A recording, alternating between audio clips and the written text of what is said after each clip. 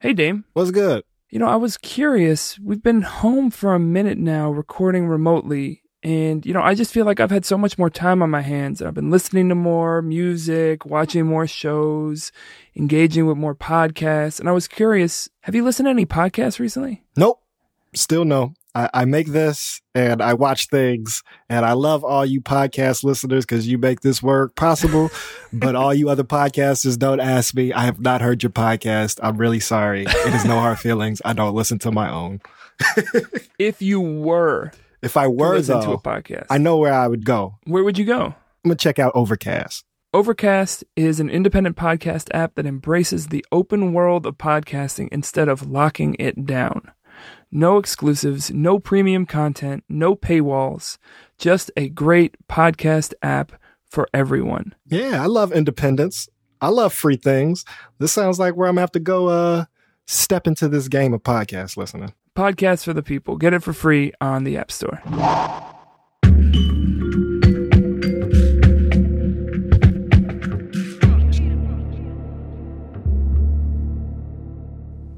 Cool. It looks like we are live on this Saturday afternoon. Welcome to Defund CPD Spills the Tea.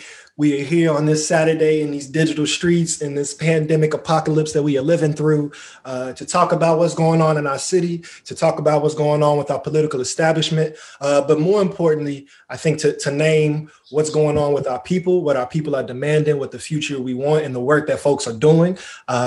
This has been, for all of us, obviously 2020 has been a historic year that we've been learning from. But for myself personally, these last 6 months, coming out of Uprising, the emergence of this formal Defund CPD campaign, being able to see in real time the ways in which the halls of power maneuver and operate, the ways in which legislators and city council and these lobbies and all these political actors that have basically been like controlling our landscape and controlling our lives.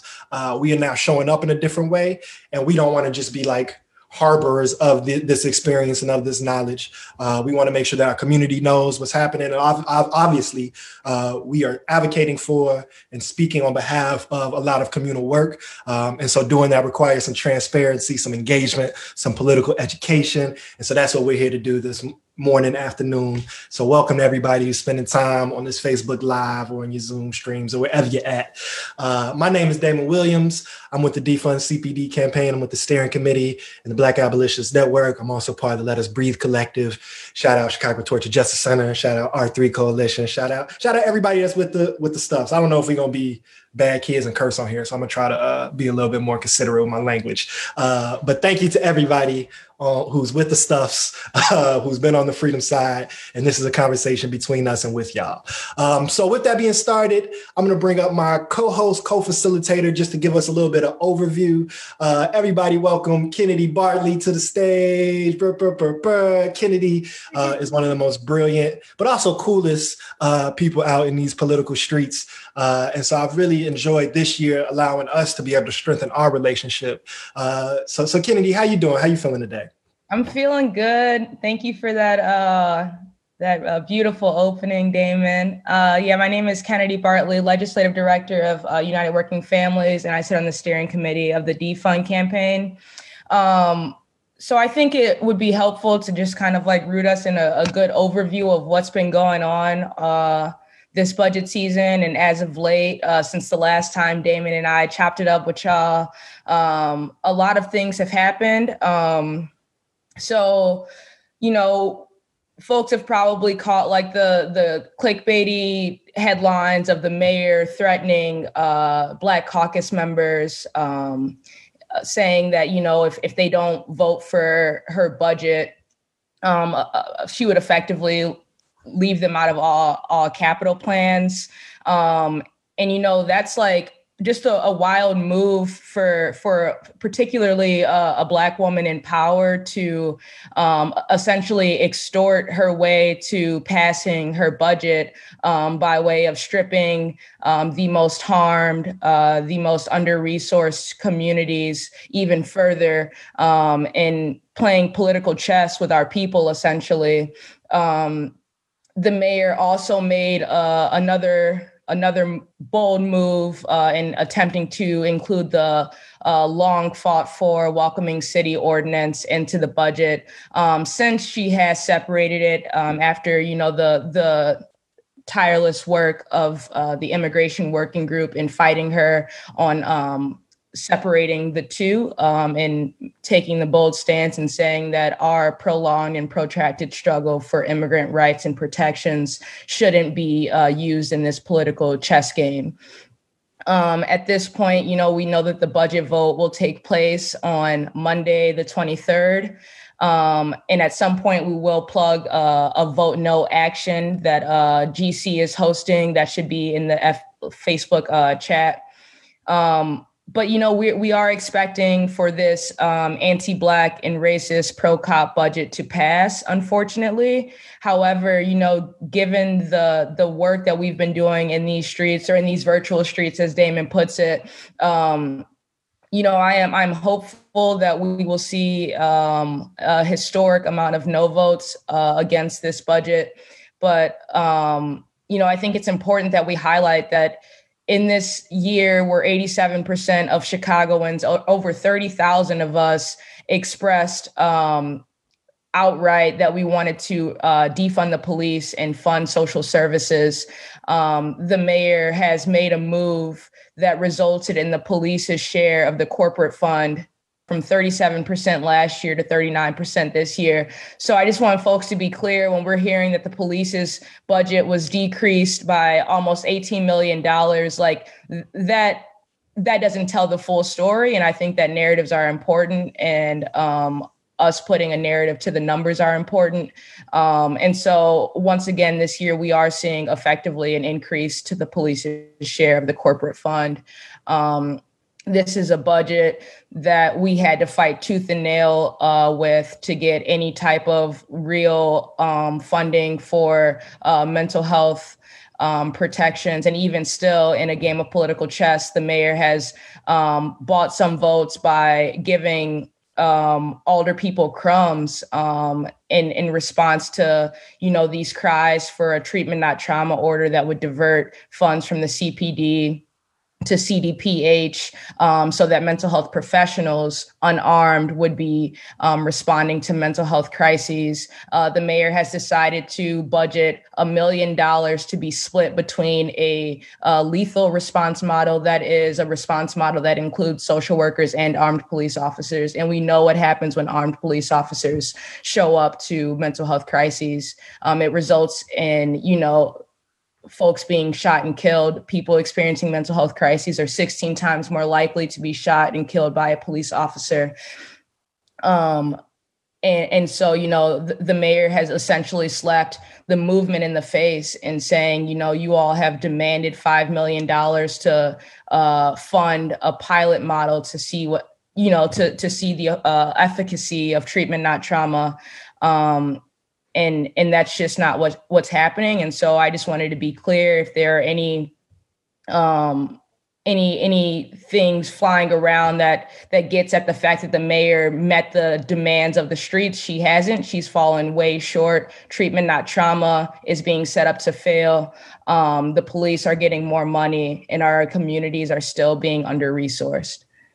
So thank you for that overview, Kennedy. If folks want a little bit more of an in-depth talk, Kennedy and I had a conversation on Instagram about a week or so ago. So go to Defund CPD Shy. You go to our IGTV. If you really want to understand the budget and some of this language that's new to so many of us, we did a really good job of really trying to explain this to folks. So that's still up and available. So just a few recaps, right?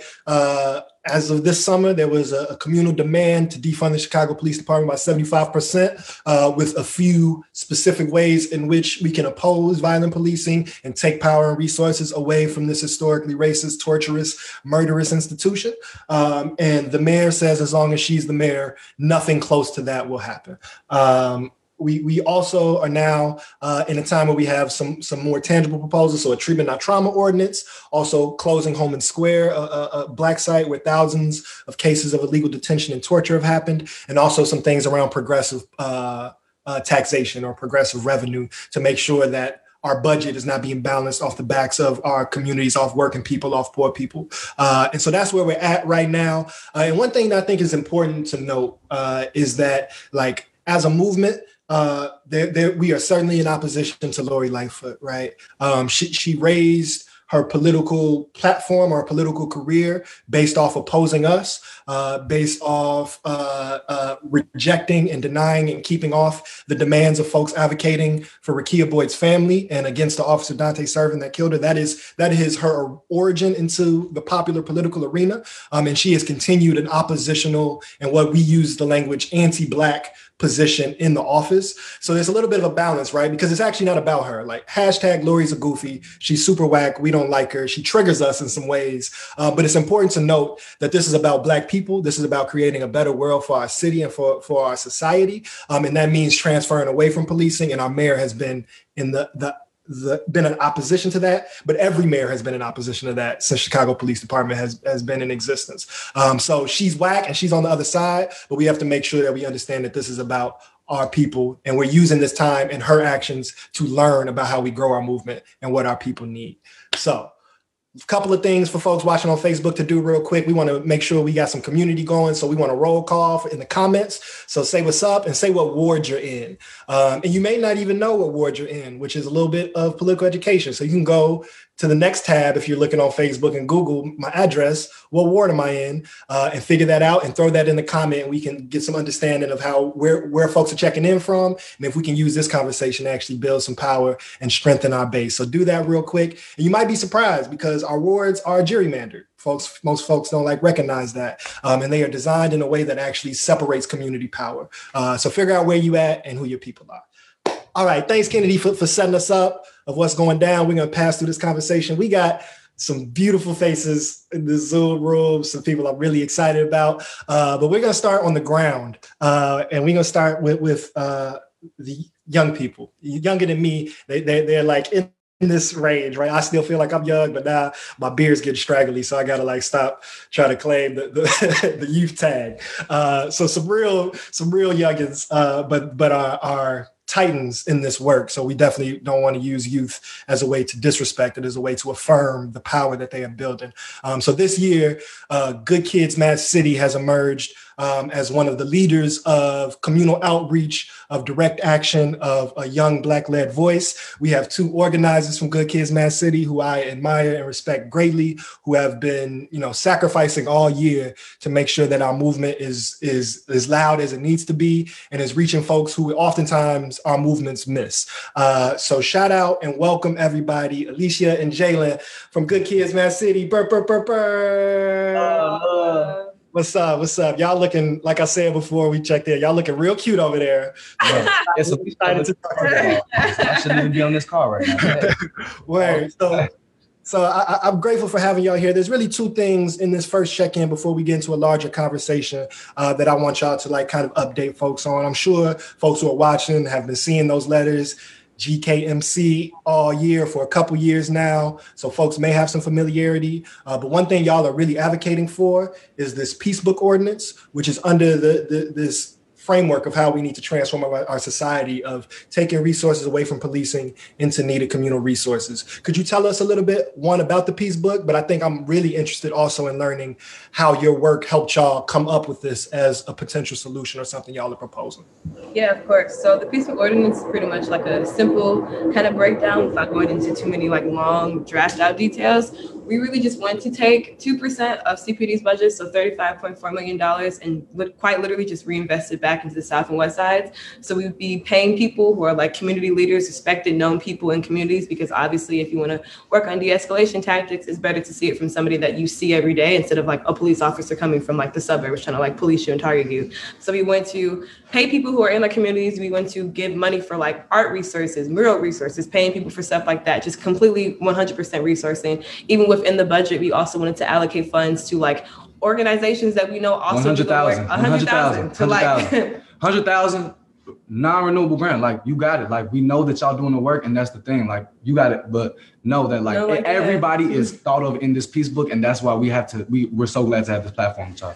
And also just removing and removing the idea of needing like outside people and like really focusing and like loving on the communities that we come from, the communities that we're helping people come from. We've been doing a lot of work on like 51st near Boxville in particular, just giving out like free food every Thursday, just like resourcing around that. So the Peace Book Ordinance would pretty much just be a way of showing a way of like, we do not need police. We literally keep each other safe. We did an action on Halloween on 53rd and Hyde Park where we just stayed out. We did like a block party. We passed out food and resources, and we did a call the next day, and it was like no cases, like nothing happened. If anything, it was the police who was doing more stuff, but like no interactions with people. Like we de-escalated a lot of situations. We de-arrested a lot of people. So like a perfect example of like the Peace Book Ordinance in action of like, if you put money into the people who know the community, who live in the community, it's safety, like security, all that's going to come out of it. So that's really what we're putting out with the Peace Book Ordinance, just talking to people, getting other organizations kind of like sign on and support it. So like having conversations like this and letting y'all know what that is. And that's pretty much like what the work. And Jalen's been working like more closely on like the Peace Book. So if you want to give, I'm only more that, because Alicia put this all together. You feel me? Yeah, Alicia put it together. But we've been basically just legitimizing the idea that we deserve as Black and Indigenous people, and Black people specifically, and imagination that is not limited to capitalism, that's not limited to police, but also like our body, our like imagination also has to come from the hoods that we come from, right? So as somebody who's not from Bronzeville, I had to be blessed into coming to work in Bronzeville, right? The people who we working with, this 17, 18-year-olds, I look at them like the leaders because they are the leaders. So I come in and I'm asking them, hey, is it cool if I'm, right? Because that's how we, as a peace book, you move. But more externally, it's really just a template. Like Alicia said, there are so many people. We just met with Lori's public safety team. They get all the money to the office, and then they don't see nothing in the community. There's no community centers. There's no additions to the community organizations that are already working. There's no additional workers or incentivizing of work, right? Y'all want to pay outreach workers like $40,000 a year. We're talking about hundreds of thousands. We're talking about, because we know it's hard work, because we walk up 51st every day. And when we leave, people get shot. When we go I had to take up a couple shifts with my friend Leah at the Synergy Apples, because I had to get it right. Put some straight on the name. Synergy Apples of Boxville, period. Go see Leah. Got them fire taffy apples. But it's real live bullet holes in the next box, right? Like this shit is like, it's a joke, but it's also serious because it's like, to them, it's a joke, right? To them, it's like numbers, and it's, let me sign off on this. To us, it's like, wow, like this is our real life every day. I tell Lori Lightfoot's people on the public safety team, like, how are y'all on the public safety team? You don't live in the communities that need the most safety. What's going on? You are not nowhere to be found because you're in the nicest house on the end of the block, right? But there are literal things going on every single day outside our crib right now that we can organize outside for, that is Peace Book related, right? Peace Book is always going to be here, but it's just like now we need the push for people to understand young people have to lead it. Young people are the only people. I'm passing it off. Alicia's passing it off. Like, it got to be younger than us, because 12, 13-year-olds are playing with guns because why? Mental health crisis. Pop, like we know, but it's also, that it ties back into the police, because none of this would happen if we didn't feel like we were being chased every day, right? We didn't feel like we were being hunted every day. Yeah, and it's really just, and like last statement, so that we're not like talking too long, really it's just about like removing just like money and like statistics, and just like thinking about like the human lives that like we're like actively working for. So like removing like the, yes, money and yes, this and that, but also like besides the work with Peace Book, like we do like workshops at 51st, and like come people in who like may not have the access to get on Zoom meetings like this, and we tell them this information, like having conversations like this, but then talking to the people who are actually in the communities, like, hey, do you know that like there's a $1.8 billion budget for CPD and your school just got closed last year, and just like really putting it back into perspective for people who like don't have this information. So like removing like the money and like the statistics of it, and like really talking to the people that we're trying to like invest and love on. So and also, one last thing, because Alicia didn't need a pipe up, but also I forgot to mention that to put us all there, like there are literal people who I've been in the situations, right, and been privileged enough, right? Let's talk about it. Privileged enough to have access, to have education, to have a car to go places, to have knowledge of the streets, right? That's all privilege. I've seen where it could be with that 1,000-yard stare, with that damn, like, I'm here, but I'm not here. And I've seen the light come back with folks who we were working with, because they believe in it and they see, damn, I am a leader, right? You call kids a leader, they're going to internalize that. You call kids stupid, they're going to internalize. Like, it's very simple. And Lori Lightfoot, when you use your language, when you use your linguistic way of anti-blackness, we're not falling for it. We have our shorties, we know our kids, and they're grown ass people with their kids too, because we're all kids and it's all love, period. We like to have people create the imagination that they were taken away from, that they couldn't have because of lack of resources. So that's also like the work with Peacebook and GKMC. Well, shut up now. No, I share. Yeah. I just want to affirm, I live around the corner from Boxville. A few years ago, I did some arts teaching at Burke Elementary right down the street. And so I know some of the young people that y'all are organizing. And so it makes me so proud when I see, some of the kids that were displaced the most from the classroom, right? Like as an arts teacher that came in where their behavior made it that they were not allowed to have arts classes. I see them running around with Good Kids, Mad City shirts. I see them out canvassing. I see them showing up. I see them coming to vigils. And so it just warms my heart every time because I actually love those kids and they're in my community. And so I'll tell y'all the names. Y'all probably know some of them, but it was like the wildest shorties I see y'all organizing, and wild in the best way. And it's so important because I hear the solutions coming from the folks that are experiencing the violence that the police are funded to respond to in the first place. And that's how I think we make these notions of defunding and this transformation and these ordinances that our older people are supporting us with much more tangible. So thank y'all, Good Kids, Mad City. Y'all stay on. We're going to come back at the end a little bit. Next, we have one of the super homies, an amazing organizer with Black Lives Matter Chicago and Stop, Southside's Together Organizing for Power, a cousin, mama, turn-up partner in the movement space. Everybody make some noise and welcome Amika Big Treats and Daji. Burr, burr, burr, burr. Hit this unmute button. Hey there, sister. How you feeling? What's up? How you feeling? I'm so much better to be seeing your sparkling face. And your sparkling robe as well. Cold in this house. You are out here. So yeah, I just want to reground us, right? Because we're about to talk next after you specifically about an ordinance, and then we're going to talk a little bit about how like union and labor power move, and we're going to get like into some more of that like technical politics after you. But before we do that, I just want to ground in terms of movement. We have now been in this fight for this specific demand around the budget since June, right? And why is it important? Even though we don't have the air quote political capital to do what we want right now, why is this fight important in pushing against the budget and the way in which police investment is happening in our city as we are working towards these larger abolitionist principles? Yeah, Kennedy and I worked pretty closely last year on the budget, working to defund the police. And that in turn led me to doing like just political education on it, mostly in Woodlawn. And,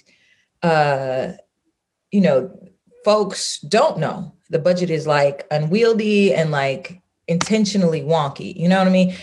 You ask Chicagoans, what do you want? What do you want to prioritize, right? Housing and education are going to come up. And then in some ways, those are separate, like so CPS is a separate budget, housing, Chicago Housing Authority, separate budget, right? So it's made this like intentionally wonky process. So we kind of don't figure it out, right? And folks are just like, well, that's really too complicated. It's not for me. I'm out of it. But this reflects our priorities for ourselves, for our people. And some of the ways like that I want folks to really understand how this hits home is like me, some of my friends, Damon is one of them, were beaten in Hyde Park by the police. We paid for that. I legit paid to have my friends, concussed, brutally beaten, as well as myself, my daughter, and my niece. And some of the ways that we're paying for that it's a pandemic now, right? And I'm like, as I'm passing, I'm seeing like people's cars booted, like we're back to tier 3 at this moment, and cars are still, being booted when I don't know how many people, have lost their jobs. The entire restaurant industry right now is in question. So there's got to be a lot of people, right? So the city is still prioritizing getting money from people who couldn't pay their tickets, but not like taking away from officers who are, beating the hell out of people, right?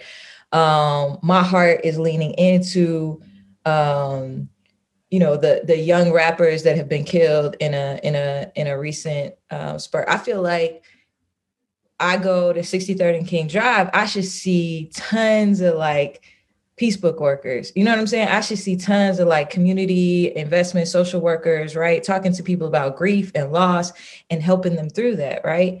Not police, who are going to come in after the fact, locking folks up, brutalizing, BLM Chicago, amongst some other organizations, worked on getting a consent decree, which means that basically we had to sue the federal government to get Chicago to follow its own laws and stop brutalizing its citizens because they couldn't even behave with the Department of Justice in the car with them, right? So this consent decree is not being honored. It's not being followed. And this is what we spend the majority of our money to, right? So this is over $4 million a day. The numbers will never be transparent. We're not quite clear on how much is paid out, in settlements. And we're paying for this, not relief for, people's parking tickets and booths, not some point in the height of this shelter in place in my neighborhood, there was a mass shooting of a funeral. The police were right there. This is also what we're paying for, right? So there clearly had to be something going on. People don't just like, what do you feel like doing today? Let's shoot up a funeral. There was something going on where intervention could have helped, where counselors could have helped. There was a mental health clinic I fought against, closing in Auburn Gresham, blocks from where that shooting happened, that could have done more to help than the officers who sat there doing nothing, right? And then also like not protecting the children, not, you know what I'm saying? Like even just come with me. And this is what we're paying and prioritizing, just for brutality, not help. I myself had to respond to a like domestic violence situation in my building. And after I just go outside, just stressed from it all, just walking, police come up like, where's your mask? You can't be outside without your mask. So I'm like, well, you got one for, no, we don't have a mask.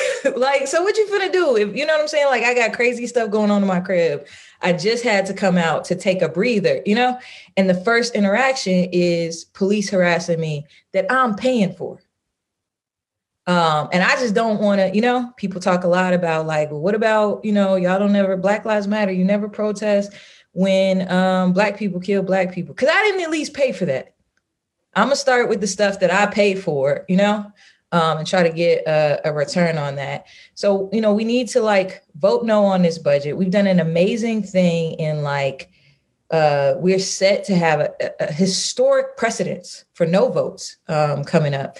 We are a city that defers to the will of the mayor. Whatever the mayor is wanting, whatever the mayor decides, that's the way our city council votes. That's what happens. This is the first time that we'll have probably as many people, as many alder folks voting no as we've ever had. So we're shaking things up. We got some of our own in city council, we're excited to get some more soon. So lots of things are possible. We just need the people now to get on board. Tell your aldermen, because that's what they're saying. I talked to mine. I'm 17th Ward. Shout out Auburn Gresham, Sarah. They're like, you need to get the rest of the people on board. We got older people calling saying, lock them all up. We need more police. So we need our folks to realize this is not what we should be paying for, and tell your alderman, vote no. It's just like that. Vote no. So thank you. So you gave so many rich points, right? Because one, there is just a harm. There's a brutality that police offer and provide.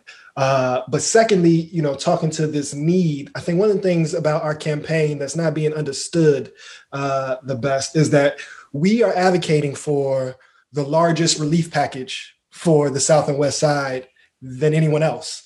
And the answer is no, and then we're not going to do anything. So if folks are uncomfortable with the language of defund the police because they get these cartoonish, images of chaos that we've been programmed to believe, we've been programmed to be dependent upon the police.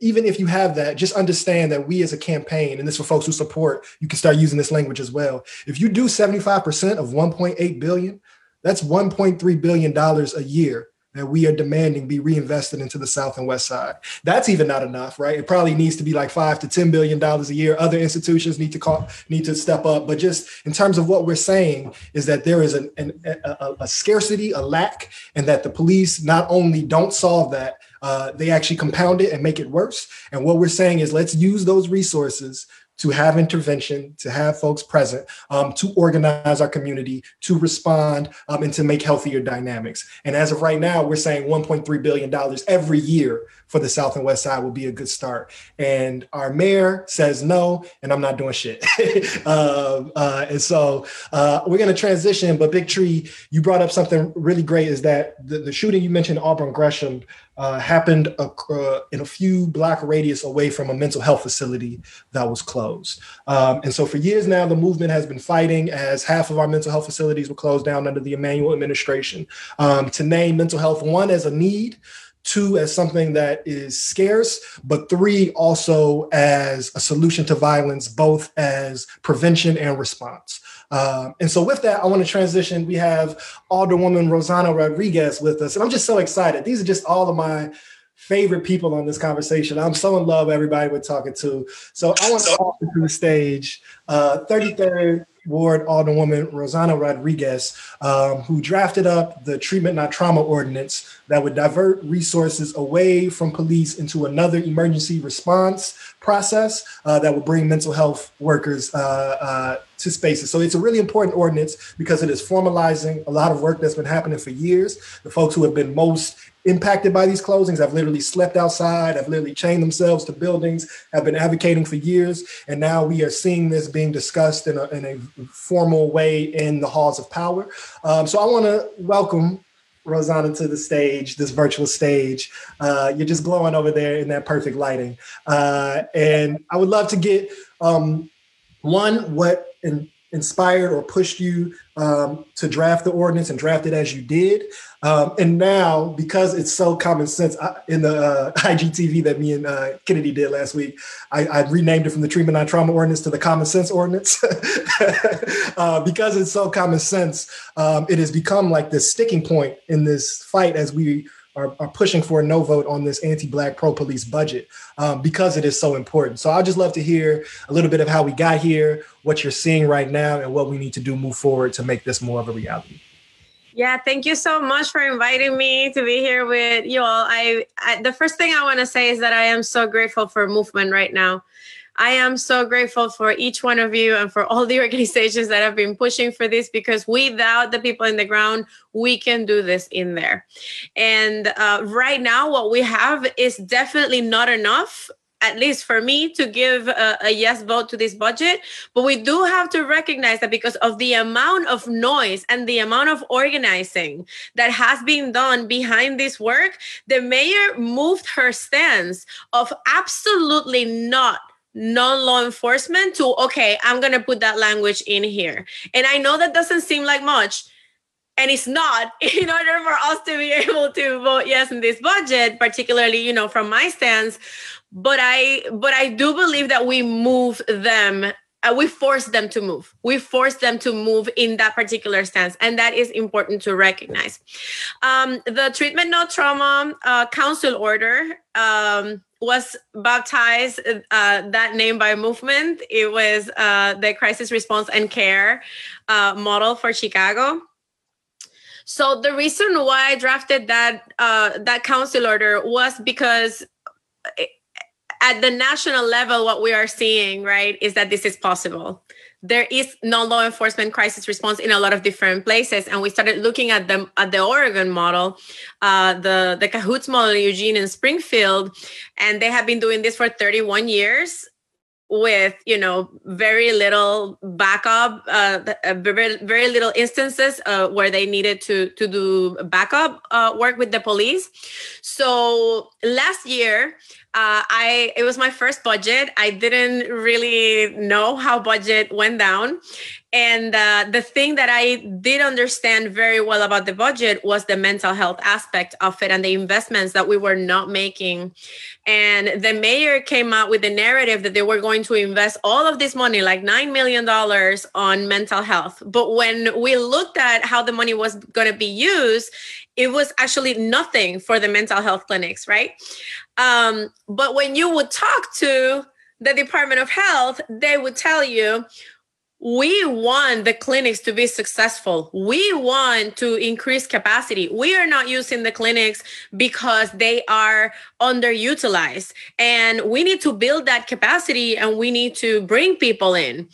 If you go to the website for the Chicago Public Health Department and you look for the clinics, all you can find is a page that has some phone numbers. There is no description of services. There's nothing that promotes the use of the mental health clinics. So what I thought was, what if we, since the Cahoots model operates out of a community mental health clinics that is a nonprofit, well, we already have this infrastructure in the city of Chicago. We have mental health clinics that are public, and we have been talking about how they are underutilized and we want to build capacity. Well, you know what we do? We attach mobile crisis units to each of those clinics and we provide the services from there.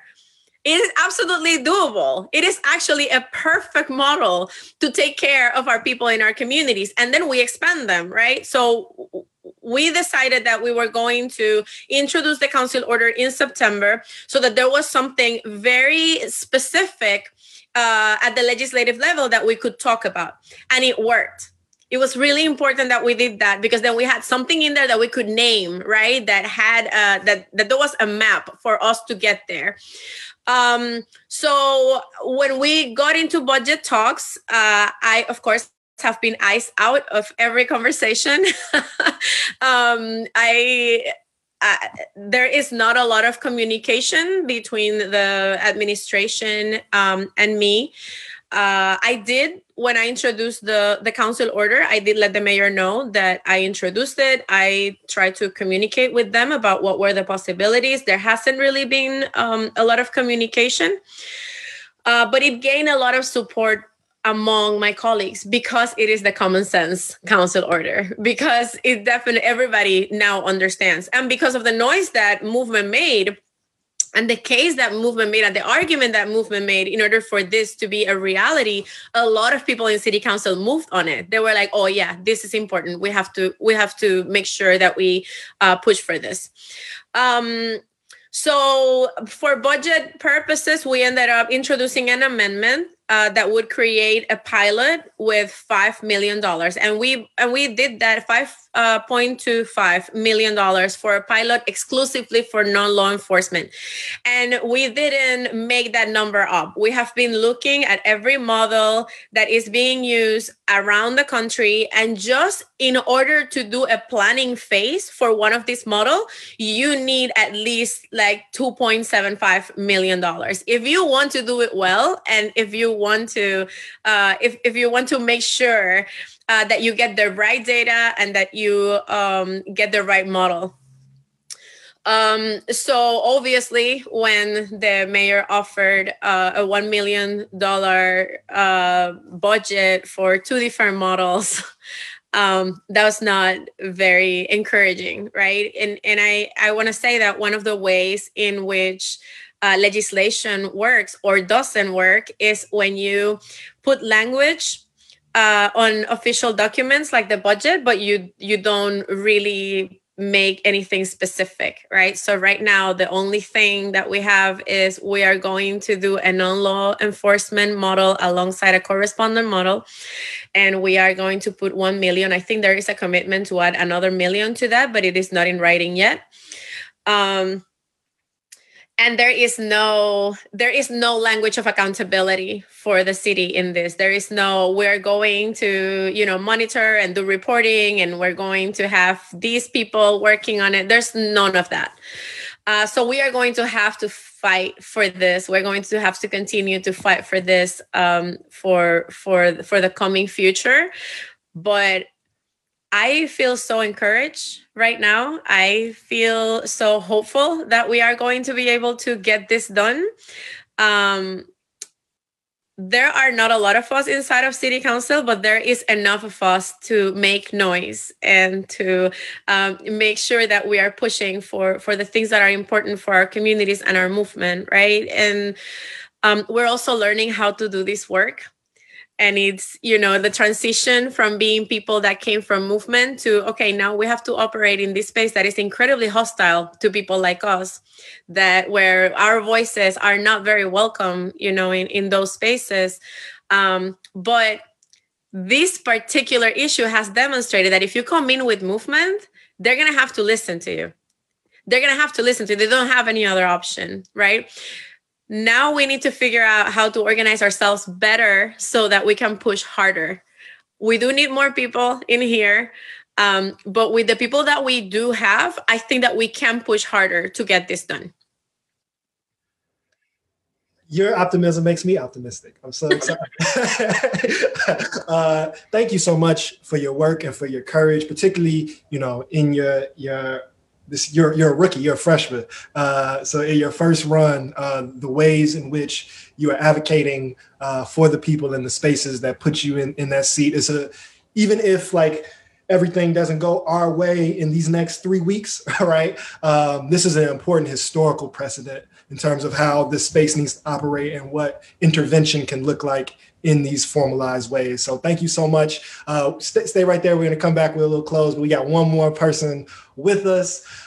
So I'm thinking about how this conversation is going, right? It's like I started with my movement siblings, my brothers and sisters and non-binary siblings. And then we moved to one of our city council cousins, right? That's out here doing the work with the family. And now we got to go pull out the big guns. We got to go talk to Auntie Stacy. Up next, we have one of the most phenomenal fighters for righteousness and justice in our city and country, an amazing educator and mother and Black woman from the South Side of Chicago, but she has also been in leadership with the mighty CTU. So she's also an amazing force in terms of the socialist, progressive labor space, because we got to talk about that a little bit right now as we are learning our political landscape. So everybody, welcome to the virtual stage, the one and only SDG, Miss Stacy Davis Gaines. What's up, you all? Thank you for having me. I appreciate this. I especially appreciate hearing the voices of Black youth who are intentionally engaged in their own liberation and challenging our power structures to see them, to hear them, and to invest in their potential. Since I was a young person, the critique of young people was always that we were disconnected, that we were not involved, and that we were unaccountable. And that's not what we have here in Chicago. What has been demonstrated over time in Chicago is that young Black people have put their bodies on the line to see a different type of Chicago that prioritizes them. And I just want us to sit with that for a moment and to actually appreciate what that says about their patriotism and the love that they have for a city that doesn't love them back similarly. That's revolutionary. That is love in action. And we cannot, because as an educator, I keep hearing this discussion about learning loss. And that our students who are not in school right now, because I thought we were trying to save lives, that they are losing something by not being inside of a building. And what I am experiencing from the young people that live in my home, but also the young people that I am seeing out here organizing, activating, taking care of people, challenging the power structure, that's not learning loss. In fact, I would say that they have exponentially clarified what they're valuing teaching us something. So I just have to like remark on that, because we need to sit with that. But you can't put that on a standardized test. And a testing company can't make money from that.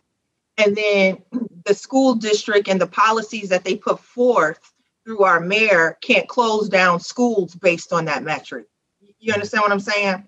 So in the middle of a pandemic, we are faced with Black families and brown families whose agency is not being prioritized. It's not just with this particular budget, it's across the board.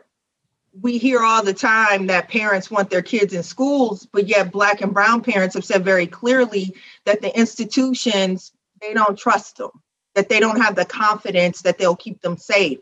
So we gonna pass. And we saw that demonstrated in New York. But I digress. We're talking about a budget. Nah, you came right in. That's why we called you in here. We had to bring out the big guns. Thank you for that offering. So one of the things you just said actually makes me want to highlight one of the points of this campaign of how we got to this place, because in addition to, just being a place of civic engagement and having a petition that folks can sign, and if you're watching, go sign it right now, bit.ly/demand defund CPD shy. And we have over 10,000 folks who've already signed on to that. But more than anything, this campaign has been a campaign of popular education and mutual aid.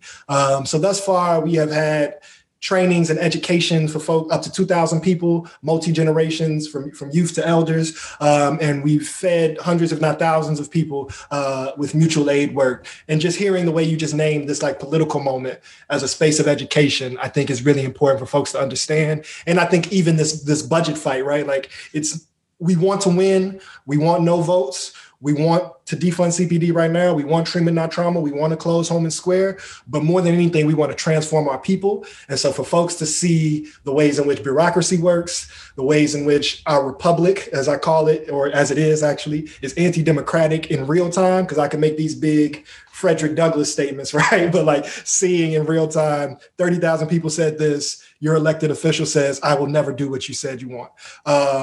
And I want to come to you on your perspective of this, because you have been in the trenches, you have been at the table, but you're also with the people and with the community. And so I want to see what you're seeing, because what I feel is that I feel the mayor is trying to pit labor against movement. And so as CTU kind of lives in both of those spaces, I would love to hear your perspective and how we need to be understanding that.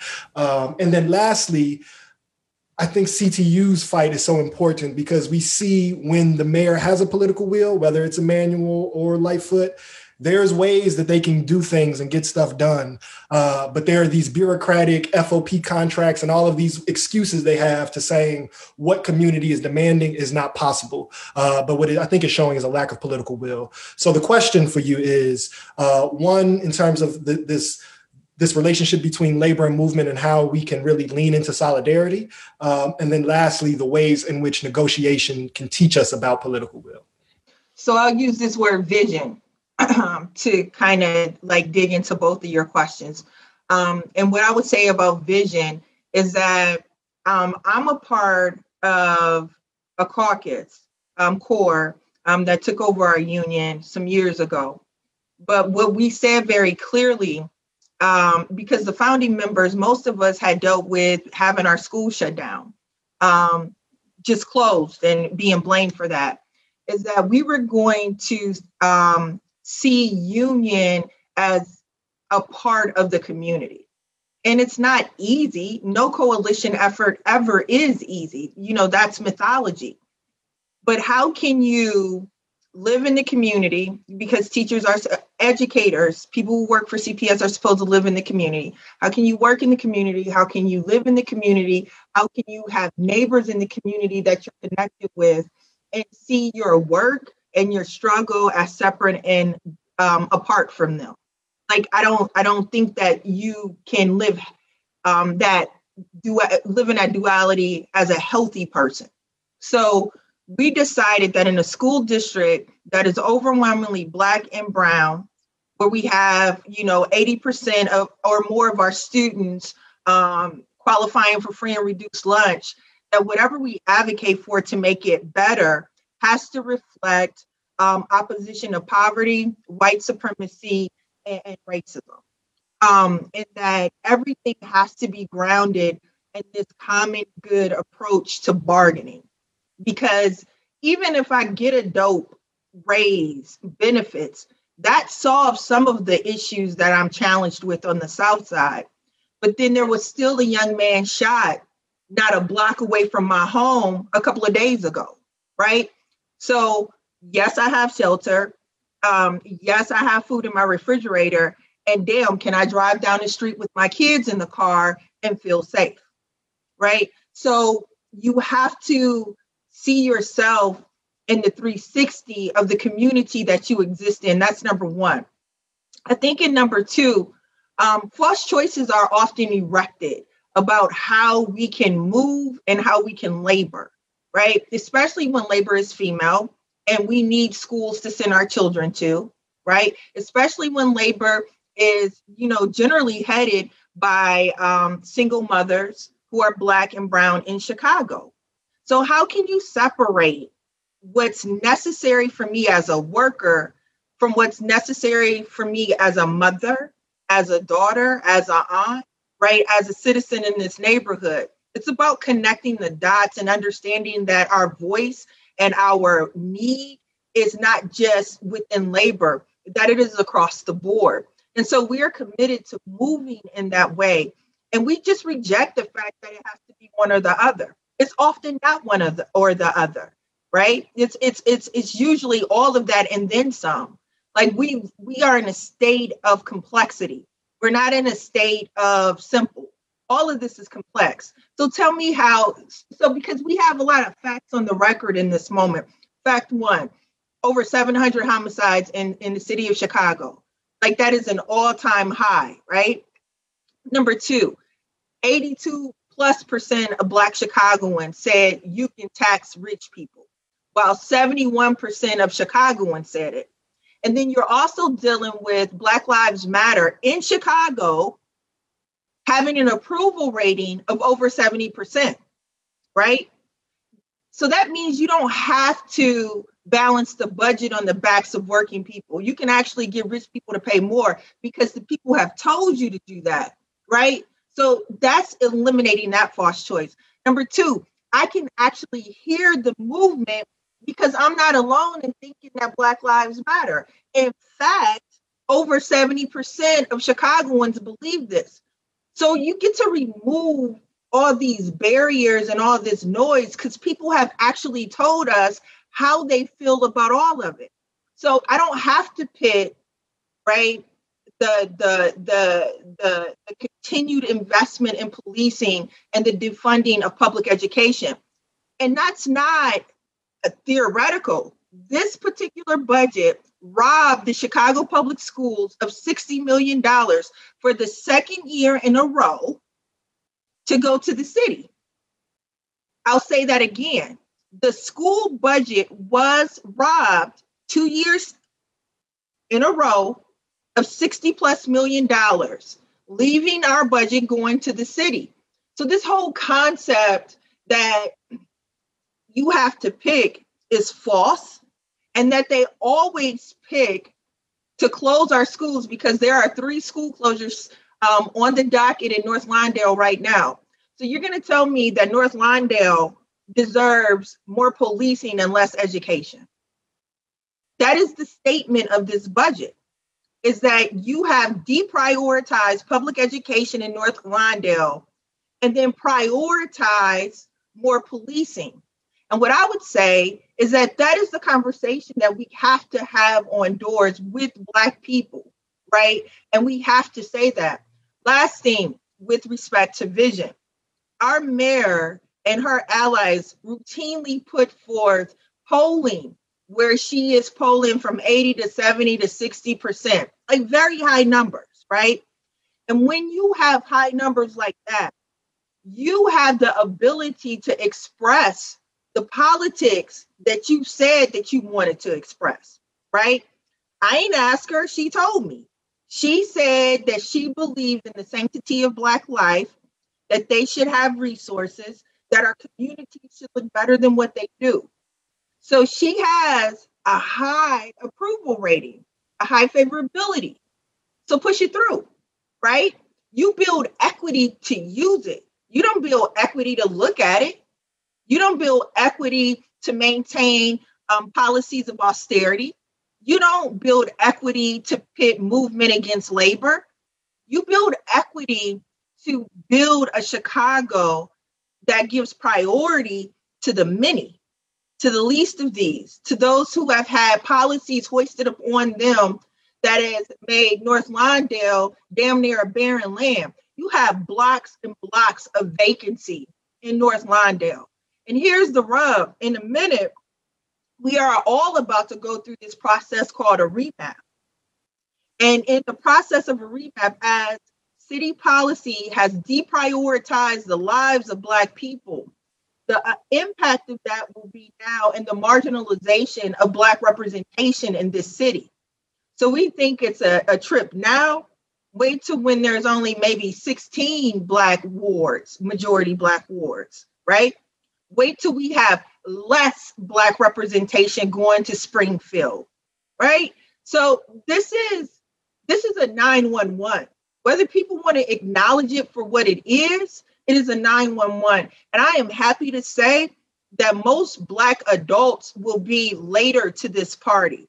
The movement that we've seen led by Black organizers and Black leaders intensely in the summer, in the spring and in the summer, we're going to have to join y'all.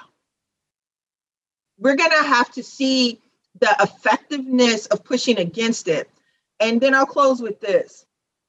It is disappointing to see Black people in positions of authority and power who don't remember that, historically speaking, asking for a seat at the table or a seat at the front of the bus was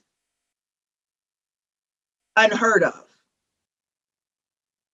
That we come from this long line, hell, freedom and liberation was unheard of for centuries in this country with respect to us.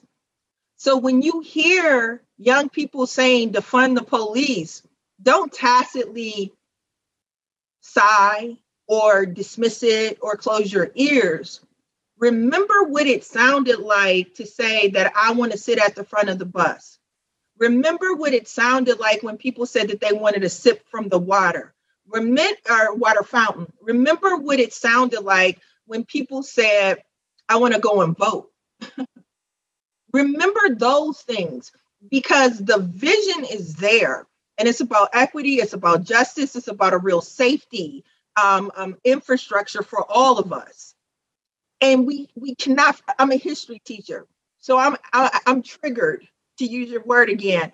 I am triggered by how Black people who got seats at the table, positions of leadership, seats on the board of directors here, a job here, a face on television there, because of the struggle in the street, can't see their way to supporting the struggle in the street.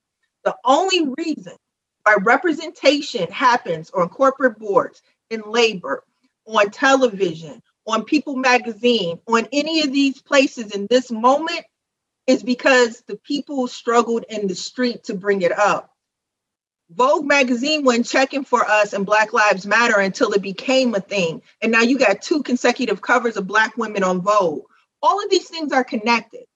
So we can move popular culture, but the actual policies within government are in neutral, and Black people in charge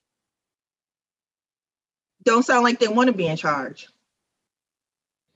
Thank you. Thank you. You done told it. You done told it. See, we needed the educator to come with the facts. We got some numbers. Y'all gonna do your homework. We got an assignment from that because that was some knowledge right there. Thank you, Auntie Stacey. No, but with all seriousness, I think one of the things you uplifted important was, I think that siphoning, or like you're saying, that robbery of the CPS budget that is happening kind of in plain sight while there is this defense of CPD. And our movement has always been an advocacy of education and naming that education should be the priority and is one of the solutions. So I also want to uplift to the point of young people leading. All summer, there was amazing work connected to this defund campaign and this defund moment around cops out of CPS. And similarly, that wasn't like the final formal victory, but the work that was done, the education that happened, the small fights in different LSCs for different schools that was led by teenagers was really phenomenal. And that claim is there are millions of dollars outside as 260s that she just named. So that's 120,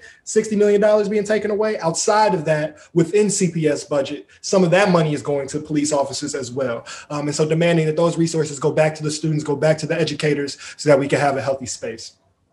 So with that, folks, who are watching on Facebook, we got a few minutes for questions. We got a couple I'm about to throw to some folks, but send a few in. We got one already I'm about to throw. I feel like Kennedy and maybe Alderwoman Rosanna can maybe start this off. Maybe we get one or two more before we hop out of here. But one, thank you everybody for your initial comments. I think this has been such a rich space already, and let's get it going with a few questions. So I got some folks from the 25th and 26th ward. And they want to know just basically how can we help. The 25th ward, they say they have a supportive alderman, and the 26th ward, they said that their alderman would support if other alders took lead. Can you help us push our alderman is the question. So either Kennedy or maybe let's go Kennedy first from the organizing side. And then as a member of city council, we can go to you, Rosanna. What advice do we want to offer? And if anybody else has any suggestions as well, it's for everybody. But what advice do we have for folks who want to, one, stay in the side of the alderman that's passively or actively supporting, and two, to help push alders onto our side? What do we have for folks in community? Sure. So like I mentioned, the budget vote is going to take place on Monday. Between now and Monday, folks are where they are. But, something that I want to call to mind is our campaign's demand was to defund the police by 75%. That's not something that's even feasible right now, given things that are contractually obligated. And I bring that up to say that we recognize that this is like a prolonged struggle, and it isn't rooted just in this budget season. This is for years to come, and we've committed to that fight. And so while there may not be much that can be done between now and Monday, this struggle to defund the police is one that we're going to continue on in budget seasons to come. And so I think that there is a good amount of deep organizing and engagement that we can be having with our elected officials, even outside of budget season, So you're in the 26th ward, that's Maldonado. That means after Monday, depending on how he votes, he needs to hear from you, he needs to hear you voted X way, and that is either in favor or against movement, and make sure that he knows that we are watching. And if he votes against this pro-cop, anti-Black budget, then let him know that he has your support.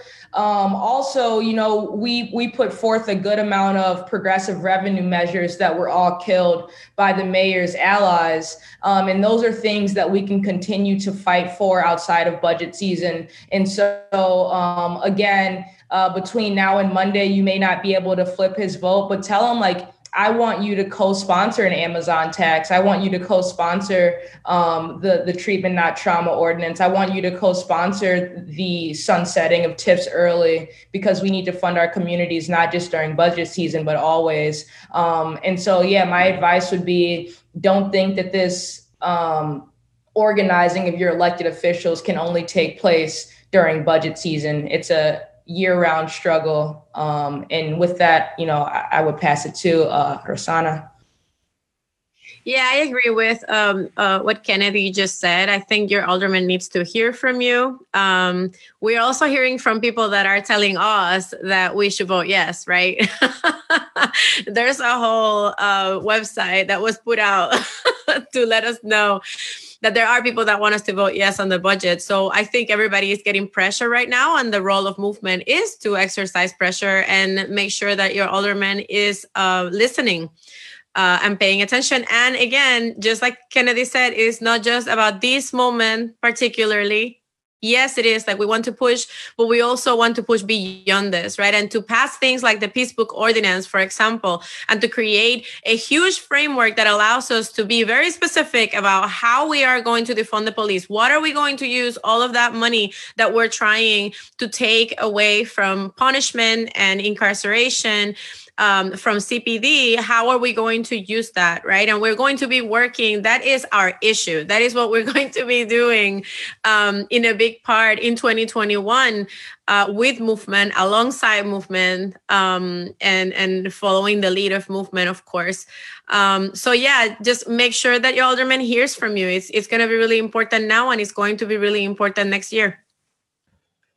Yeah, a few things to add on top of that. So one, right, like this is a movement about organizing people. And actually our belief is it's way more important to transform the many and transform those who we are advocating for than it is to transform those in power that are in our opposition, right? Like that's a longer fight. So a lot of those folks are long gone. That doesn't mean leave them alone or cede the space. But I say that to say one of the things you can ask your alderman to do, or your city council member, because it's a gendered term, is to help get access to the ward, right? Like what we are trying to do is organize our people. So if you, as somebody who is advocating for this Defund CPD campaign, if you as somebody who's been to a training or is a part of an organization, you are a part of a movement to organize this city. And so the alderman has amazing access to the ward, and there may be ways in which we can organized through the alderman's office. Rosanna, you had something you want to add to that? Yeah, can I say something else? I think another thing that we need to be telling aldermen and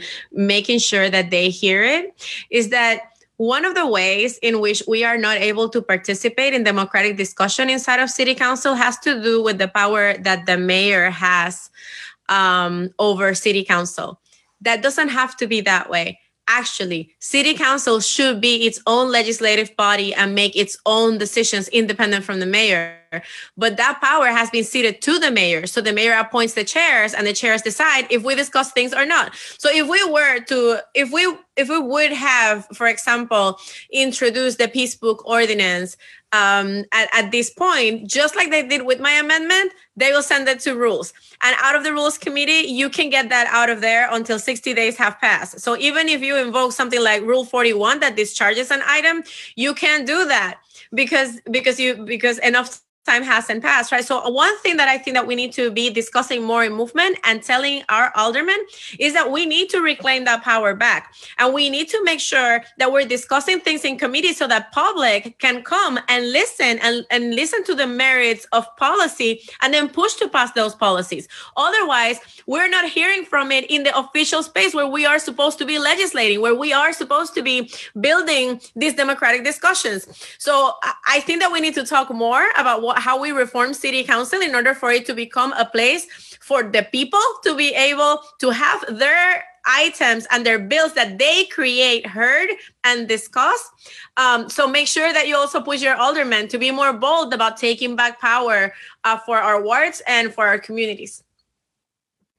That is really significant, right? Like the word radical, just a little vocab, right? The way that we use it, at least in movement spaces, because it's been co-opted. But my understanding of the word is to get to the root, which means to name the structure, which means to talk about the whole thing. So as we're talking about city council and like these little processes in between, what Alderwoman Rosanna just uplifted is the way that the structure is designed is itself anti-democratic. So even if we got the bombest shit ever that we are proposing, the way that the power structure is organized right now, there is always a way for them to impede or be an obstacle or to oppose us with more effect. So that's something to look for in the long bend of ways we can transform our city. One thing I want to add to that question before we move to another point is I don't have my wards memorized in terms of what 25 and 26 is for that specific question, but it is to a point in terms of the ways in which Lori is using segregation. You have which ones those are? Yeah, that's Alderman Byron Sixto Lopez and Alderman Roberto Maldonado. 25 and 26. Shout out Byron. I should say Comrade Byron, though, not Alderman Byron. Yeah. Right. Shout out Comrade Byron. But one of the things that obviously has been publicized, but I think we need to really look at is the ways in which our mayor is using racial segregation and basically, old school, like, hotel, like art of war, divide and conquer tactics of pitting the Latinx caucus against the Black caucus, pitting North Side, mostly white demographics against the Black caucus. So one of the things that Stacey named that I want to speak towards and then form as a question, and we'll probably be closing in the next 20 minutes to Good Kids and to Amika, is in addition to using immigration policy as a way to undercut this Black-led movement. One of the things that has been said or floated is that there's a lot of support on the North Side, right? Like there's just like this weird truth of white folks don't believe in progressive politics more, but white people do have more access to progressive organizing, right? And more privilege in the space. And so there has been a large percentage of white people who have been supporting our movement. And so in a perverse way, white support now is like not a good thing or something that we dismiss or validate in a way that's really anti-democratic. And so one thing that's been said is that it is inappropriate for a white alderman to vote for this if the Black caucus is not lock in step with it. So one, I want to say that's an anti-democratic thing.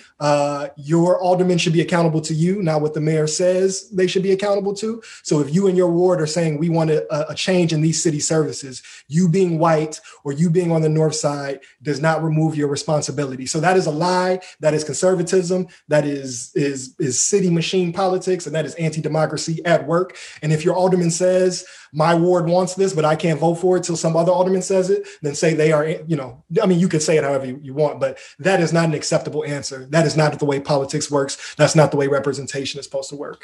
And secondly, to Stacey's point, and then I want to form this to a question, there is a class divide, there is a generational divide within the Black community, and that is a part of anti-Black oppression. There is a political trauma that exists, and some of that looks like conservative, like continuation of power, right? So there's always been a conservative embedded Black leadership class, since Black people have been in air quote leadership, that have always been submitting to the will of power. And that comes from a place of injury. So I have a little bit of sympathy for Black folks that are used to the norm, are just trying to make sure that things are going. And it is our work to continue to move with them. But also the Black caucus is not a monolith. There are Black caucus members that are on our side, but also that is our work. And in the long term, right, there has been a way in which the mayor has used that power that we just talked about in ways specifically to control Black politics in the city. And that's one of the things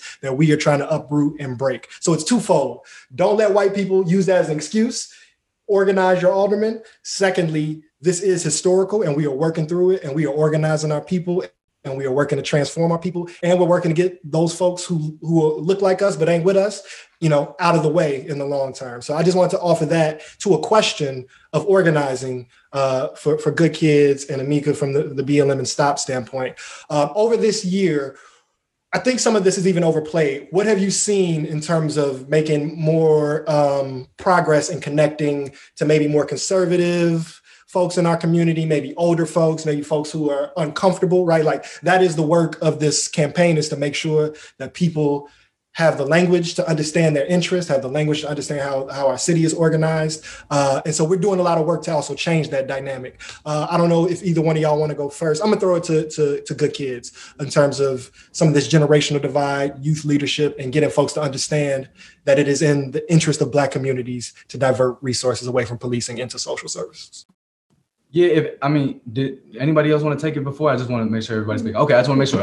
Okay, so one thing I will say, so Damon, that's a great point you bring up, and I want to bring us to Du Bois, right? So if you've read Du Bois, or we will all read Du Bois at some point, because he wrote this shit a long time ago.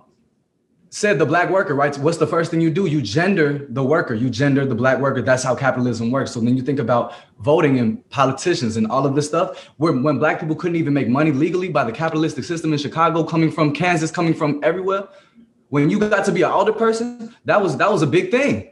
That is still a big thing, right? But understand too, the Italian people, the German people, the Jewish people who congregated here, who formed the police union, who formed the Irish athletic clubs, and therefore the Harrison Gents and the Vice, like all of these different entities of white, oppression to pressure Black people in caucus work, especially like this Latinx caucus too.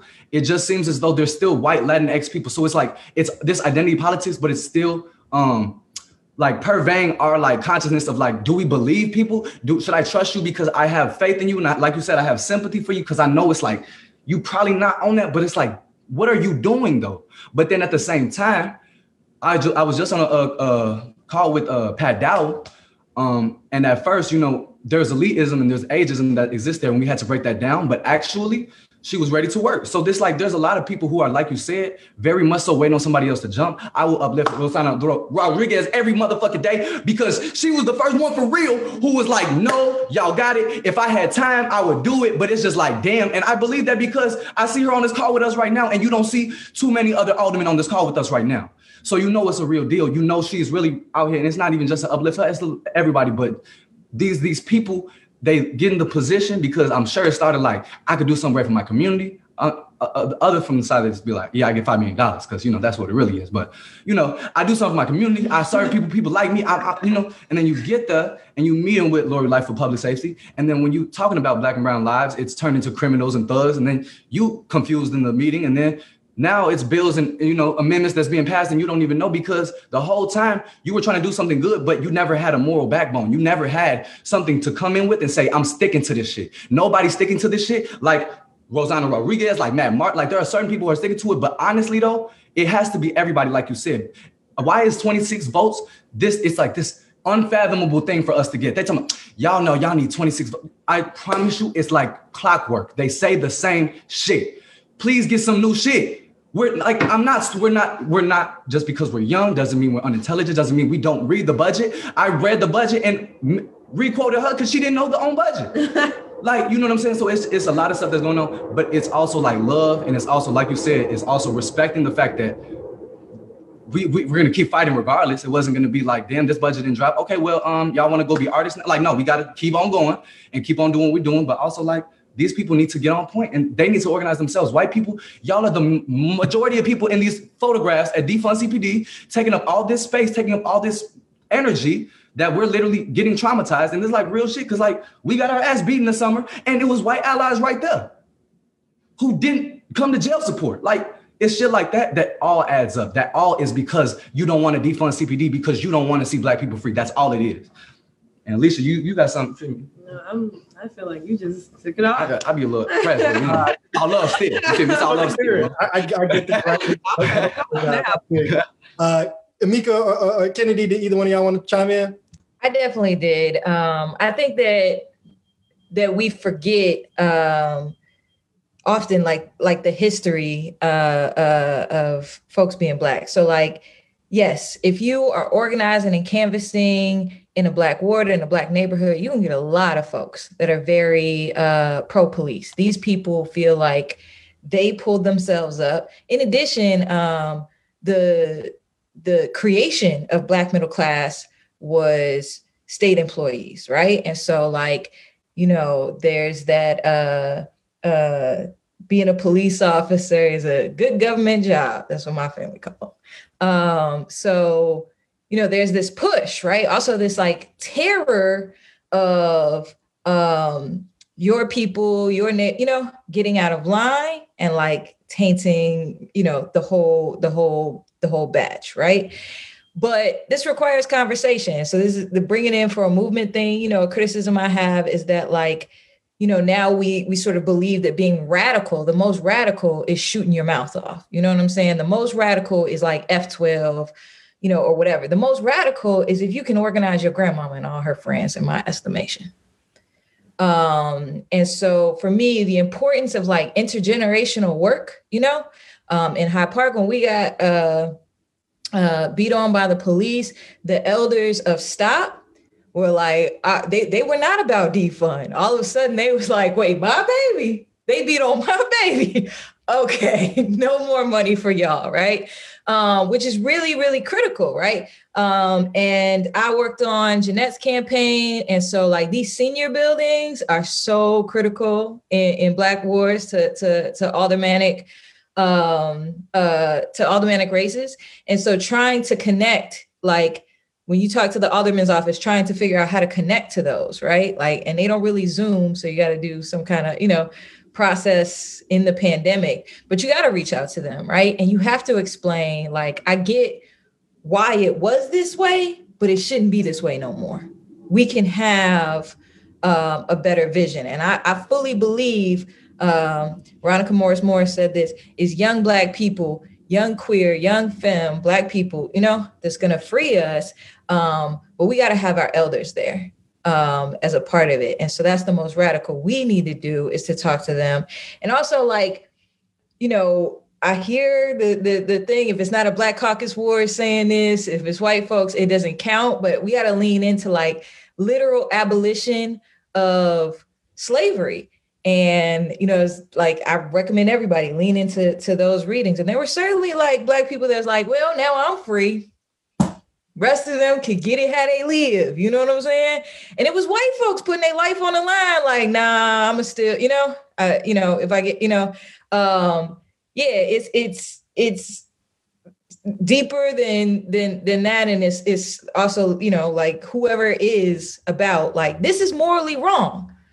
White, Black, whatever you are, right? Like, you just got to get to a point where it's like, I don't want to pay people to beat on and exterminate Black folks.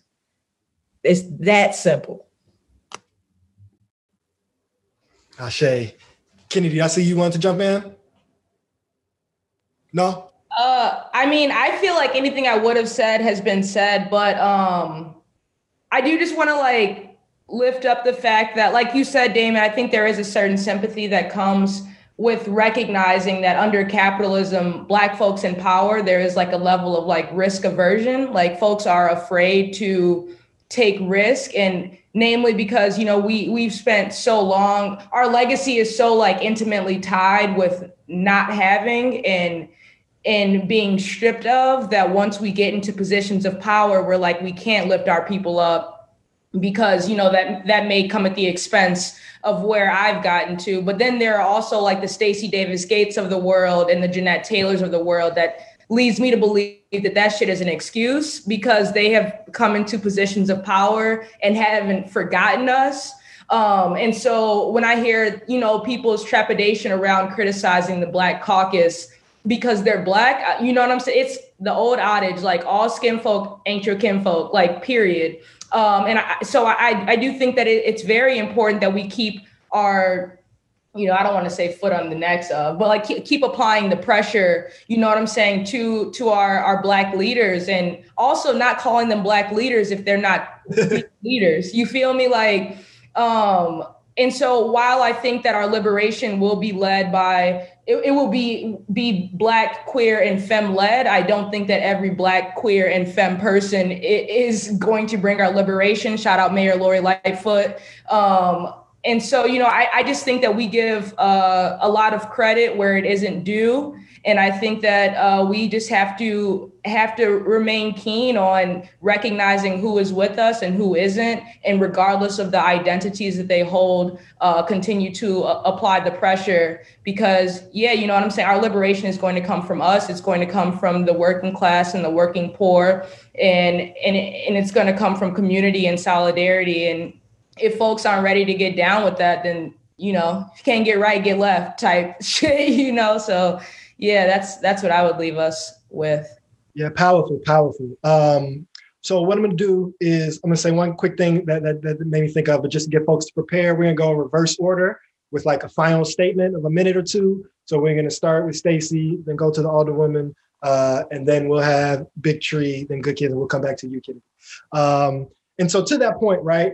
So one, there is like the power divide that is largely rooted in class of, what I think a big part of one, city government, but I think also this Black air quote leadership class, for now, at least a generation on my estimate, has been a depoliticized space, right? So it's been about maintaining the bureaucracy. It's been about staying in line, right? It hasn't been, during the Daley administration or during the early parts of the Rahm administration, about fighting for these moral, principled, political issues. It has been about, I'm gonna make sure I get all the garbage cans in line, and I'm gonna do what the mayor says, and I'm gonna cut these deals, right? Like it's been about making sure that people have the right people, air quote, get the checks that they're trying to cut off using the city government money, right?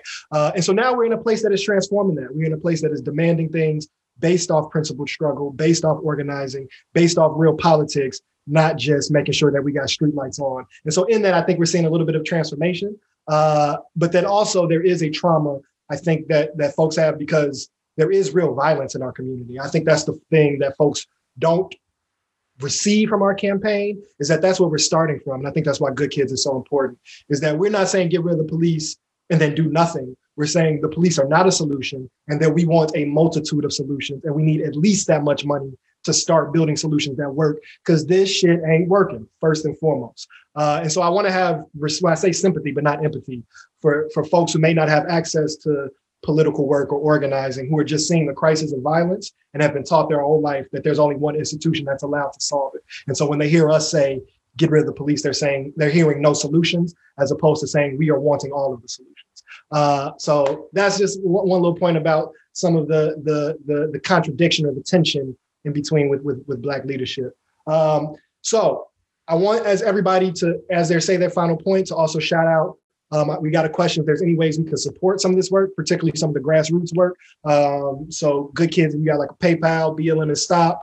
We can throw in Let Us Breathe in there as well. And then obviously, if you sign on to the demands, you can get into the information channel of the Defund CPD campaign. And from there, you can figure out how to support, how to help mobilize resources, how to help fundraise, or how to help canvas, mutual aid, train, all the things that we're doing. So we'll give that information in the chat, but I'm going to pass it down. We're going to start with Stacey with like 1 to 2 minutes of coming out of this conversation. What are you feeling and what do you want folks to come away with? I am always hopeful when I see a group of organizers taking leadership, committed to working in coalition and expanding their footprint, if you will. This budget, this moment is significant because the movement has made a decision to engage in where the money goes, hold up a critique for it, and then emphasize the impact of continuing to neglect public education and continuing to neglect mental health services and continuing to neglect just basic infrastructure in Black spaces, right?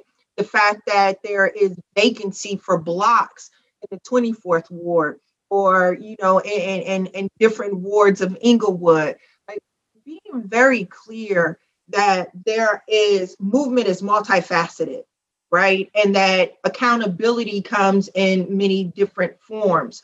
And so seeing young Black organizers activating this moment gives me a lot of hope, right?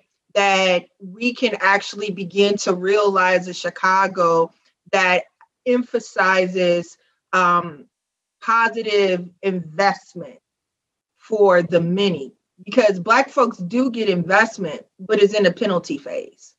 And we deserve investment from the very beginning. And Amika, I just want to shout out this whole concept of multi-generational organizing. Yo, we have to talk to our grandmothers and our mothers. If Black women can and I'm gonna be quiet, but if Black women can literally save this republic from a madman occupying the White House, then we can actually get our neighborhoods to reflect investment that makes sense. There is no way in the world that Black people, and in particular Black women, can lead the charge to secure this republic, but have to live in neighborhoods where their children are ducking down in the bathtub. It don't make sense. Thank you so much, Alderwoman.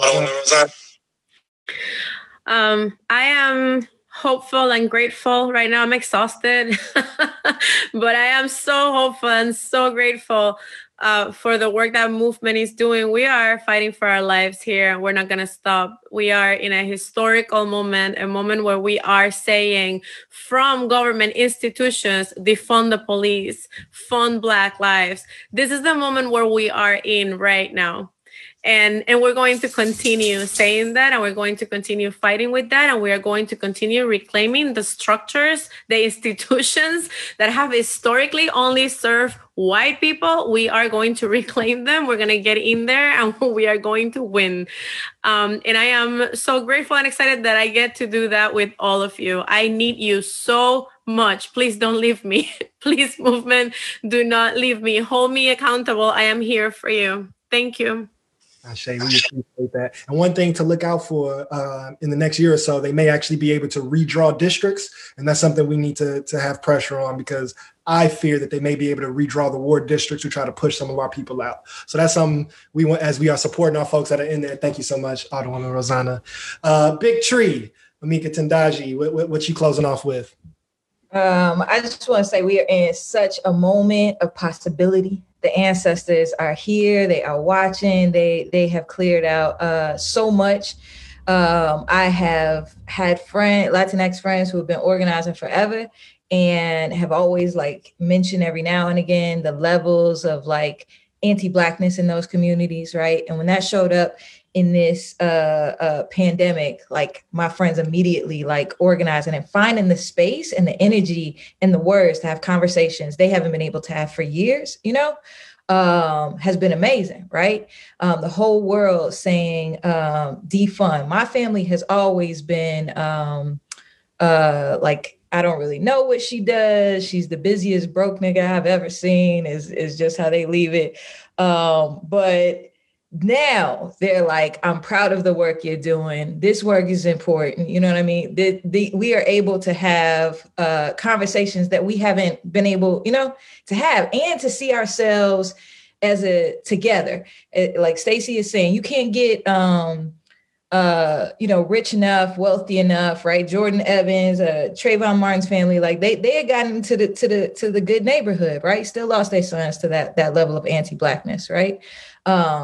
Rekia Boyd and Betty Jones were also still, killed by CPD, and not the folks we would typically think of, right? Breonna Taylor. And so we just have to get to the point where there is no level of acceptable casualties of Black folks that I'm willing to pay for. Y'all got to figure out how not to kill us or brutalize us, or you get none of my money. And if I'm gonna pay, it's some young Black folks I wouldn't want to be around late at night. You know what I'm saying? But I would rather pay them if I'm gonna get shot anyway than the police,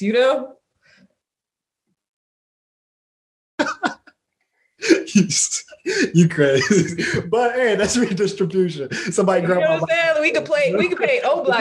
If you had the truth, those were the options. You know what I'm saying? I would rather, You're off the chain. All right, we're gonna pass it to the best kids, even though they're not kids. Everybody, Jayla, Alicia, from Good Kids Bad City, what y'all got in closing? I would just say, really prioritizing community building within the movement. I think a lot of the times, like when we're having, like, as important as these conversations are, like we're talking to each other because like we know the information. And I just think that like within me doing like work of like the workshops I've been doing, like the workshops that we've been doing. On Patreon, so subscribe to that motherfucker. If you didn't, go subscribe to that motherfucker. It's a $5, $10, $15, $25. Go subscribe to that shit. If you're white, pay extra. Fuck you talking about? And so within just doing the workshops, just understanding like for the people who like don't have the access to this, still teaching everybody else, because like it's very hard for us to all be on the same foot, on the same page if we don't have the information, if people don't know the budget, people don't know the money that they aren't getting, people don't have like the words or the language to even like understand conversations like this. So I really think just like community building and then loving on the people that we're working for and working with and like fighting for. So like if we're talking about South and West Sides, if that's taking like a day, obviously like COVID makes things harder now, but like if that means like taking a day to like surveying the community, or like if we're doing stuff like outside, like stopping by people, asking them, if you had half of this amount of money, what would you do for like servicing your community? And like the answers that you'll get from people is like shit that you can even like think of yourself. And it's just like getting like resources. So really just like emphasizing the importance of community building and loving on each other within organizing. Because I think sometimes, and like rightfully so, we can get lost in like language and like money talk and this and everything. Yes. But it's like, if we get the money, but then like we realize we spend so much time and like not spending enough time with like the balance of talking to the people that we're still actively fighting for, now there's like this disconnect. Now it's like, okay, well, we have this money, but nobody knows who we are. And so it still might be like on a very like invader spectrum. It's like, okay, we have this money, but now the people that we are fighting for don't know who we are. So now it's like, we could be just as bad to them, or they don't know who we are. So there has to be just like trust and community building within this work too. You wanna? Yeah, because period. And shout out to the ancestors, because there's not many spaces in Chicago where you get to see all type of Black Chicagoans, from Afro Latinx to all, like, it don't matter, because this is the thing. Like we all said, Black struggle is a global struggle. The Peace Book is when Black kids get to be free. We are watching Black kids, 15, 13, 14, explore gender identity by themselves. Ain't no, you need to do this, ain't none of that. It's, we're letting them get space, letting kids get space to be, so that they have space to own, and not own like I own it over you, I own it for me, because we all own everything together. The earth is our abundant cornucopia. Why we live in the scarcity identity, or this mentality, because they hoard the shit. There's 15 motherfucking Whole Foods in Lakeview, and there's one Pete's out west. This is the only thing that bring people out west to come get some groceries. Like, there's nothing else. Peace Book is, I literally ask people on the Peace Book right now, right? Imagine having somebody look at a vacant lot and say, I see my gym right there. Right. You mean your gym where boys don't get bullied and, people don't say the B word? Like, then this is the Peace Book. The Peace Book is really breaking it down through the defund, through the abolition, through the womanism, through the making sure it's youth led. And I'll say that again, because even us, we have to realize we're passing it off too. We're passing it off right now because it's writing itself. The ancestors wrote it so that we would all be here today, and that we would all realize that it was all meant to be. In general, this budget was not going to drop without us being here. It's not going to drop. It's not. The city's not going to let it. Period. Thank y'all. Much love. And I think we're dropping down some Venmos and some PayPals in the chat on Facebook as well. So definitely support Good Kids Mad City, as well as Black Lives Matter. Kennedy, what you got to close us out with? I feel very exhausted, both physically, mentally, and emotionally. And losing never gets easier, I don't think. But something that's like abundantly clear for me is like what sustains me is like y'all and like the community that we've built, and the love that's like brought to that space. Like, that shit is like powerful, and I just want to express my gratitude and appreciation for each and every one of you, like both on this Zoom call and the folks watching. And my brother, Anthony Driver, reminded me the other day that, God is on the side of the oppressed. And while our fight may be a hard one and a long one, I do believe that we will win. And, I think that we have to stay rooted in that fact, and allow that to guide our steps. I just want to lift up all of y'all and like share my appreciation, gratitude, love. And I look forward to continuing this protracted struggle.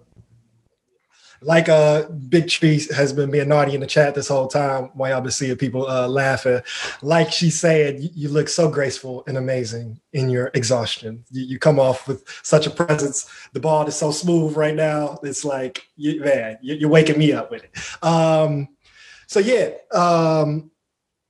So as we're closing out, I think one thing to say is we are going into a weird holiday week.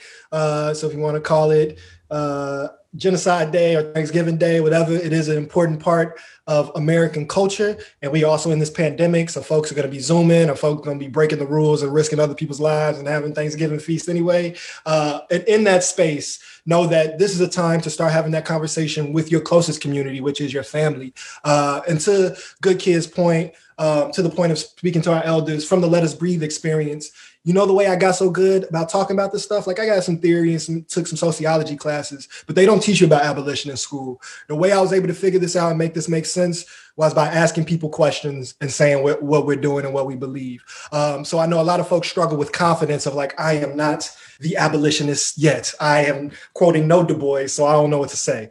And you don't need to read Du Bois to be on the right side of history, but read Du Bois. But you in your space where you are now, you can start to at least ask your family questions. And so use this week, whether it's Zoom or whether it's at the table, to begin to strengthen this, to make sure we're intergenerational. And I'll just close with this. We are the Defund CPD campaign. We are demanding these very specific things in the short time, specifically the closing of the Home and Square facility, specifically this treatment not trauma ordinance. We are in support of the Amazon tax. We are in support of sunsetting TIFs, which is really, to Stacey's point, just another way in which the city directly steals from education. We are for all those things, but more than anything, this campaign, its DNA is led by abolition, and we have said that word a few times today. And I want folks to understand that this is your legacy. That this is something to be proud of, that this is something righteous. This is not something to be afraid of. Don't let the news's propaganda mislead you against your own interests and against your own inheritance.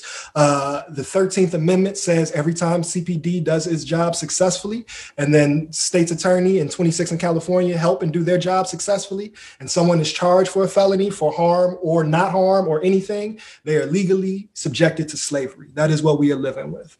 The Chicago Police Department from 2010 to 2015 killed more people than any police department in America. And this is the time when the Black Lives Matter movement emerged. So as the crisis was coming to the forefront, Chicago Police Department was the most murderous. We have the worst history of torture, and are just ineffective. I don't know. I don't know what your day-to-day experience is. I don't know how many times I see police officers double parked in the middle of the street, running red lights for the fun of it, not helping when you ask, not giving out masks. And we pay $1.8 billion, 40% of our budget. And that is we have more police per capita in Chicago than any other city in America. And so you can't even get a mask up out of them. You can't even get a mask for your 1.8. And so Chicago has more police per capita than any other major city in America. And so often, anywhere in the country where people are talking about defund, the violence in our community in the South and West Side, in the apolitical sense, gets used as this conservative backpoint of nothing you say about police is valid.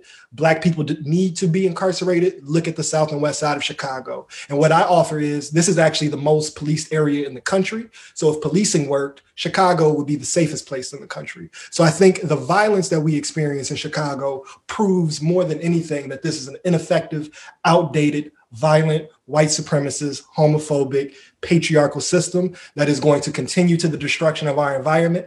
And so we've been spilling the tea about what's been going on and trying to get folks connected. But please sign on to the demands. You can plug into the Defund CPD campaign, but there are toolkits that we have. Right now we have it'll be in the links. There is a social media toolkit because we can't do direct action with COVID. So how you can virtually amplify this message. There's also an action, virtual action on the 23rd, which is Monday, which is when the budget will be passed on. So a no pass action is going to be happening. And also, if folks are comfortable putting their Venmos and PayPals here in addition to Zoom, please send. So I think we're going to get those PayPals over into the Facebook link. But please join us in this work. This is a multi-generational effort. We are doing this for our ancestors, and we are doing this for future generations that have not yet to come. And this is the way that we make a less violent and more healthy society. So we appreciate y'all spending your time on your Saturday with us. Eternal gratitude to these brilliant, courageous people that sacrifice so much for folks. Go ahead, Alicia. We totally forgot to mention this. There's a petition to sign with the Peace Book. And I'm gonna pay for that later. But y'all, the Peace Book petition is important. That was the message. I thought I carried the message, but I didn't. So the message is sign the Peace Book petition if you can. We know petitions don't really do shit, but hey, sign that motherfucker. Just do it. Just sign. You can find it on our Twitter and IG. So thank y'all so much. All right. So thank you, Good Kids, Mad City. Thank you, Alicia and Jalen. I'm gonna hit y'all up. We got so much connecting and building to do. Kennedy, we love you and honor you and are amazed by your brilliance. Big Tree, you the shit. Thank you for everything that you offer. Alderman Rossana Rodriguez, your courageous efforts in this city council have been so important and are gonna make changes that we won't even be able to see for years to come. And Stacey Davis Gates, you are always an amazing presence. The way that you articulate these issues are so important and so helpful. We always need an educator and a bridge between generations to help us in this leadership and in this guidance. And doesn't an educator's voice sound so much better than a prosecutor's voice? I don't know. That's just me. But I don't want to get too deep. But I just know it was sounding good.